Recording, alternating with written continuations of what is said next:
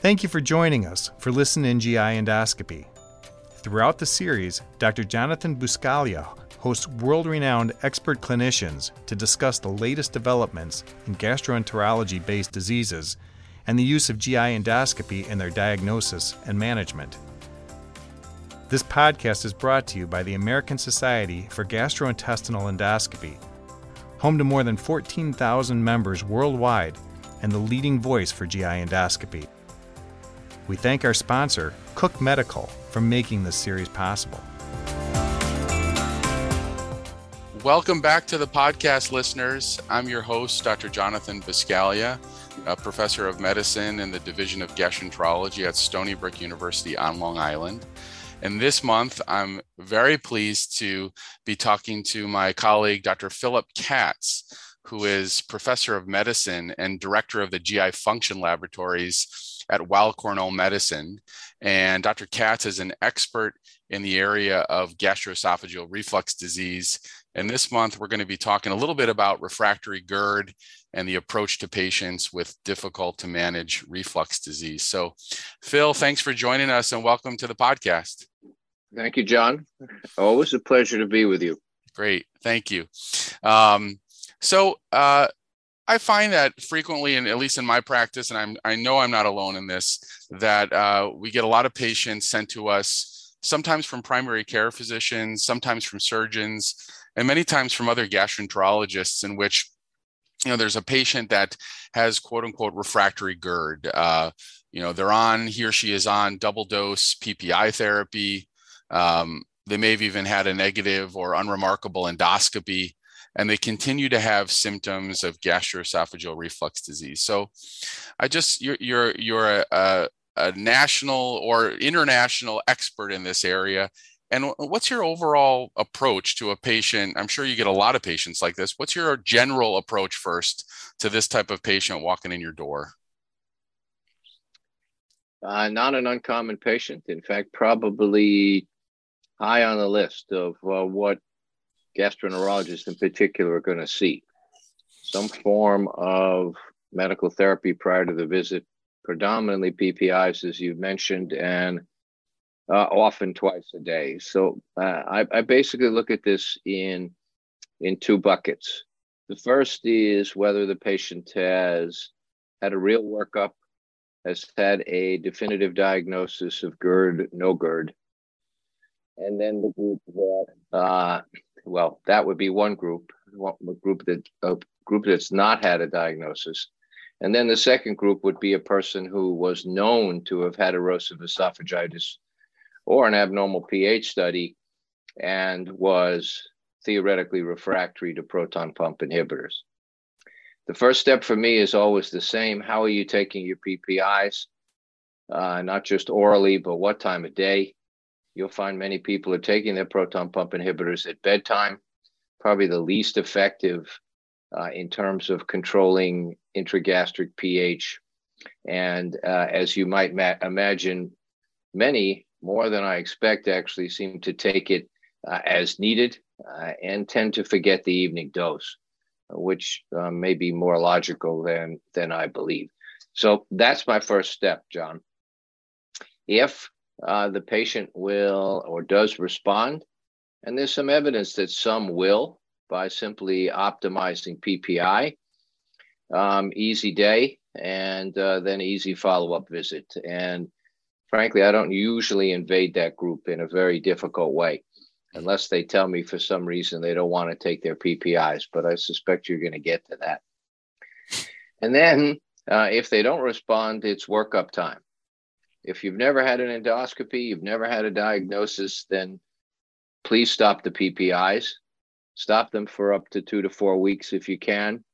And basically the way to do that is to tell the patient nothing bad's going to happen to them if they stop their PPIs, and then figure out whether you need to use a bridge with an H2 blocker or an antacid, ideally not. Do your endoscopy off of PPIs. You'll pick up some erosions that you'll miss. You may slide in an EOE that presents atypically, but you'll get a good endoscopy with absolutely no PPI on board. And then if the endoscopy is abnormal, then you have a diagnosis. And abnormal is grade C or D, or a peptic stricture, or greater than 3 centimeters of Barrett's, which puts you in a very high likelihood that that length is going to give you IM. We can debate grade B. I think grade B is real, but we'll come back to that if we have to. And then I go from there. Normal endoscopy, you get a 96-hour Bravo with a lot of instructions, and make the diagnosis from there. Okay. The refractory ones who've had a diagnosis, I'll pause and stop talking for a minute. There's too many questions I have. You hit on a lot of good stuff that I need clarification on. So Sure. First of all, let's go back to the very beginning, which is PPI and the appropriate way to take PPI. So you talked about, surprise that a lot of people are using them as needed. And how long does it take for a PPI to become effective? So steady state, and it's a great question.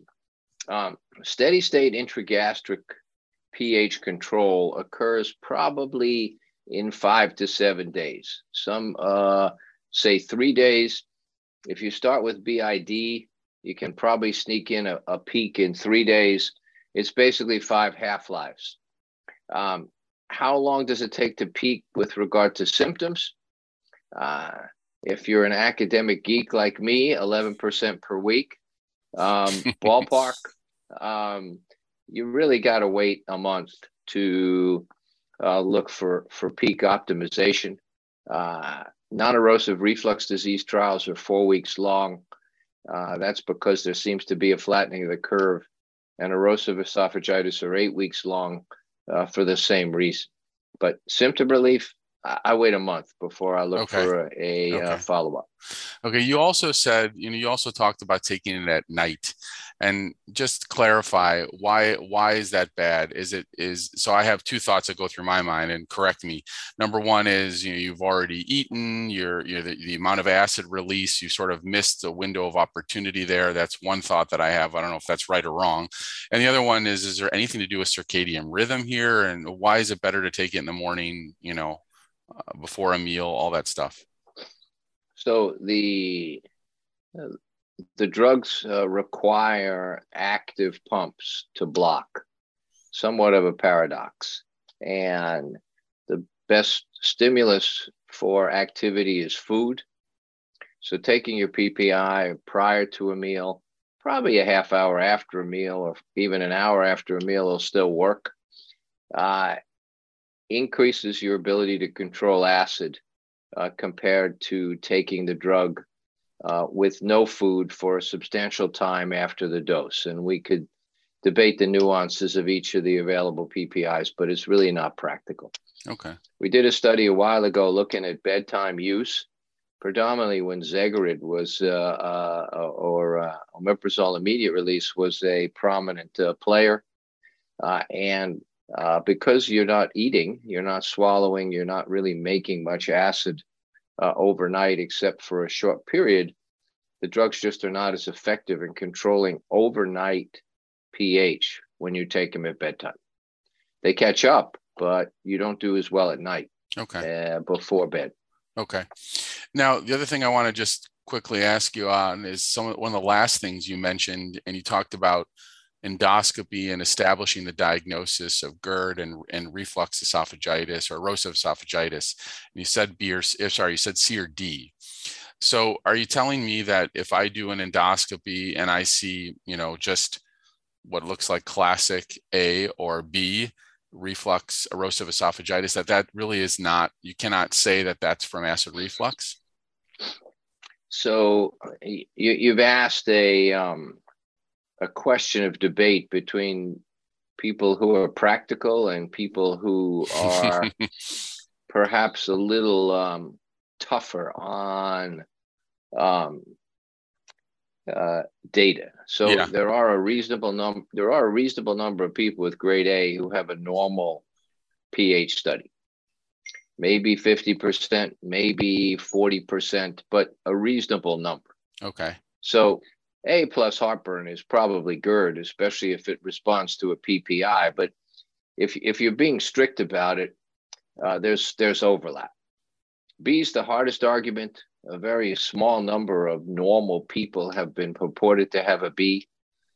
I'm fairly convinced that, with no disrespect, if you really know what you're looking at and you have a patient with heartburn and regurgitation in grade B, that's GERD. I wouldn't feel compelled to put a Bravo in that patient. Where I might think about, the nuances of downstream treatment, meaning you're thinking about surgery later, you need high dose drug, then maybe an extra esophageal symptom, hoarseness, cough, something really atypical, then maybe with a B, you still study them with a reflux monitor. But, let's put it this way. The FDA still allows A and B if you're trying to approve a new drug. So to some degree, it must be GERD. It's just not as certain as C or Sure. D, where you have basically a 90% evidence of prolonged acid exposure. Okay. Yeah, that makes sense. All right. So you started also getting into pH monitoring, and that's a really, I think, important topic. A lot of different practices here, a lot of confusion in terms of how it's best done. So let's say you do have that patient where the endoscopy is pretty unrevealing and you're considering using pH testing. Tell us what to use and how to use it. And specifically, I'm thinking of Bravo and pH/impedance testing. So from a comfort standpoint, to be as forward as I can, I firmly believe 4 days is better than 1. And therefore, when I have the opportunity, I'll use a telemetry capsule, pH study, or Bravo. I have to say, after a long time doing this, I know where the capsule has been placed within a small error. I'll accept that most of us as endoscopists have a pretty reasonable ability to measure from the squamocolumnar junction to 6 centimeters.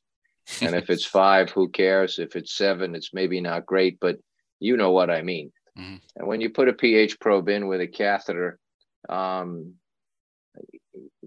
matter how good your nurse or your tech or yourself are, it's only 1 day, and it really does have some practical difficulties, despite how much information you can get on impedance, height, and the like. So I prefer an off-therapy study with a 4-day telemetry capsule with all the nuances of 2-day, 3-day, 4-day, how many receivers you have, what's cost effective for the patient, and the like.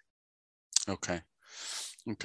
And what happens if you do have that patient that is telling you that he or she is just unable to feel as though they're unable to come off of their PPI for a period of time that they're comfortable with? So, I think this is a very important discussion point between all of us. First off, our colleagues in Dallas and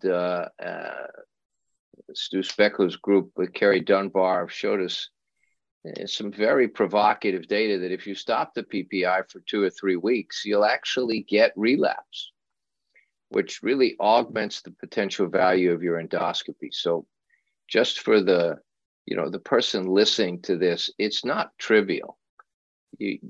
And there's plenty of evidence that EOE is masked by PPIs. Mm-hmm. So, it's not simple. Patients get attached to these drugs. They like them. They don't want to have symptoms. I don't have a magic bullet, John. I talk to them real carefully. I try and emphasize the importance of getting a good exam, that it's our best shot. I do ask for a minimum of 7 days so I can get an effective Bravo. I'll bridge them with H2 blockers or antacids, despite my reticence to do so, because I don't want to mask any good luck. So basically, I do the best I can. I can't be a better, honest guy than that. But I promise you, as you well know, nothing bad will come of it if people stop. Yeah. the contrary argument has been, if you just do the Bravo, you're not getting that impedance data. And so tell me how is that, how problematic that is for you in your workup for that patient. So, excuse me, at the broadest level, almost everybody we're going to scope makes acid. And with the exception of a small postprandial period, it's very unusual to have weakly acidic or true non-acid reflux if you're a normal host. So big picture, reflux is, or injuries generated by acid. So, if you take the 95% rule, the 98% rule, whatever number you want to take, it's hard to reflux and not reflux acid. So that's my starting point. The other side of it is there's no argument that being able to look at reflux height, being able to look carefully at postprandial reflux, looking at the new metric of mean nocturnal baseline impedance to look for indirect evidence of perhaps chronic inflammation, they're all valuable. It's too hard to push the envelope to say never do it, because it would be lying about what I do in my practice. At the end of the day, I just think that a 4-day study offers you more information. Patients like it better. Despite the expense, it's a bigger bang for the buck. Okay, that makes sense. Well, I want to just pause for a second and thank our sponsors, Cook Medical, who have teamed up with us at the ASGE to support this podcast series. And we're appreciative for that partnership and supporting what they do for endoscopy. Thank you so much, Cook.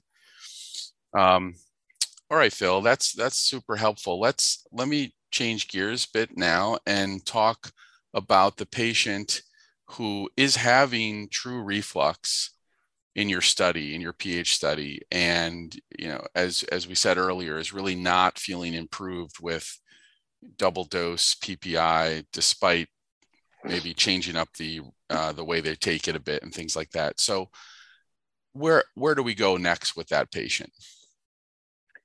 So, this is a place where I believe we can really hone down on the best options and a broad-based group of options for our patients. And again, I think you, as a clinician, need to think a little bit clinically, and then based on hard algorithms, data, et cetera. So the questions are, is reflux still happening as an explanation for the symptoms?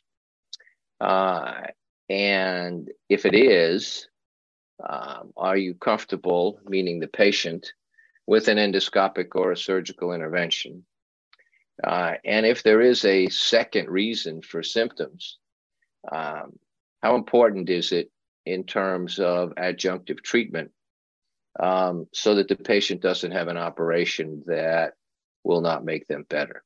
So, if I have grade C esophagitis and have responded to a PPI 85% of the time, it's hard to look me square in the eye and say I've got some other problem.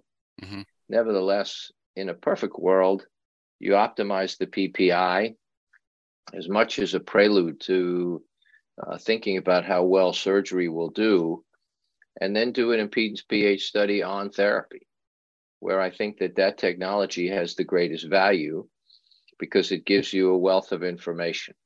And a long discussion, which could be 3 minutes in our world, but a very focused discussion on how important it is for the patient to take their meds and to eat during that period. You get some evidence of symptom association. You get some evidence of weakly acidic or non-acid reflux. And you do pick up an occasional patient who still has abnormal acid reflux despite being on a PPI. And then you make choices. There are clearly some people who still have functional disease, John, as you know, as a cofactor.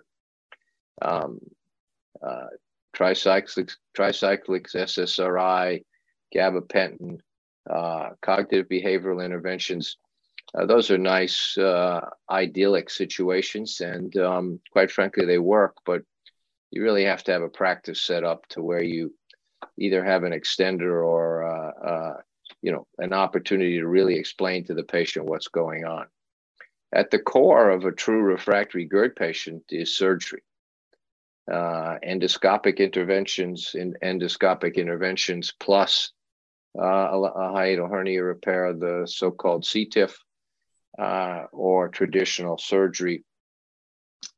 Regurgitation, I think that's a surgical disease if you can't treat it with a PPI. Good history, and level 1 evidence with magnetic sphincter augmentation and anti-reflux surgery. Extraesophageal disease, a quagmire, as it always will be. Mm-hmm. But I think you got to start thinking about mechanical interventions in a truly refractory patient, because it happens even if they take their PPIs optimally. Yeah. Now, okay, that's a great prelude to what I wanted to ask you next, which I think is a tough question to answer, but I think everybody would benefit from what learning a bit what you do and pros and cons in this. But let's just suppose for a moment that you've got everything at your disposal. You've got a fantastic, foregut laparoscopic surgeon. You've got a fantastic therapeutic endoscopist who's, experienced in TIF or CTIF or other methods. And you've got, those two scenarios at play. Tell me, where you're going to shuttle a patient towards, or why you might shuttle versus one over another. So the hardest part, I believe, is balancing patient expectations with personal bias. So if the patient is looking for complete relief, and that's certainly reasonable, and the goal is no PPIs, then I'm firmly in the camp that you need a hiatal hernia repair plus a second intervention, whether it's a 360 Nissen fundoplication or a toupee, some kind of partial, which is the most popular for good reason, arguing about data, but the comfort level that you get less post-op issues. If you have a group that is well-versed in transoral incisionless fundoplication, TIF, CTIF is gaining in popularity. My friends know that I'm a little tough on data. Show me that it's as good, but at the end of the day, a good explanation to a patient, it is in play. If the patient is comfortable with the reality that they may not get as good relief with a pure endoscopic procedure, reduce your meds, maybe stop your meds, unknown really how long the procedure is going to last, but doesn't want to go to the operating room, and you can't convince them that that's a better option for them, then an endoscopic TIF with no hiatal hernia repair in the right patient should be on the table with, the understanding that, and we've had good success in our practice when you carefully select the patient. And I'm very conservative. Mm-hmm. Really small hernia is ideal, whatever that means.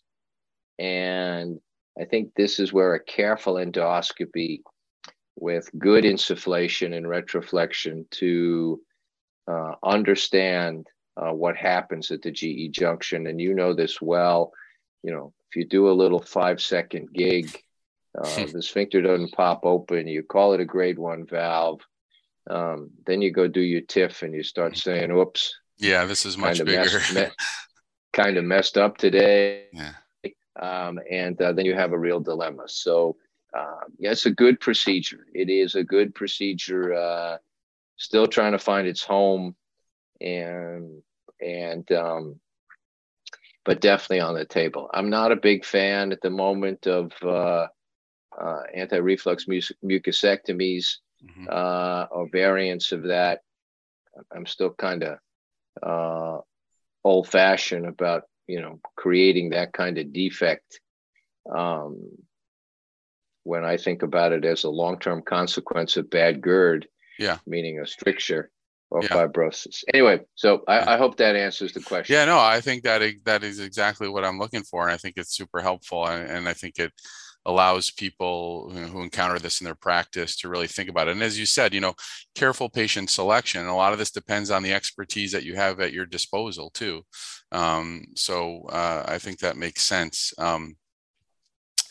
I want to finish up in the last few minutes with a question about future directions. And I know that we have talked in meetings, or I've heard you speak in meetings and things like that about some of the future medical therapy with with GERD. So tell me about future directions, some new medicines on the horizon, and where you see us going with that in the last few minutes. All right. So with ultimate respect to the society that's sponsoring this podcast, I sincerely believe that, first of all, we have a responsibility to make our mechanical interventions as good as possible, because that's a reality. This is a long-term disease. So I'm still bullish on enhancing what we currently have in our toolbox and looking at ways to make it better.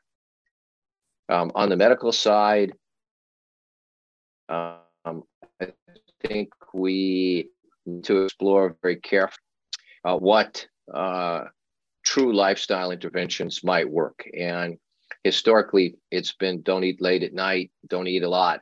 All of that is still true. But even small things like figuring out how to sleep on your left side, the recent study suggesting that low carbohydrate diets might reduce symptoms. And I think it's our responsibility not to abandon that.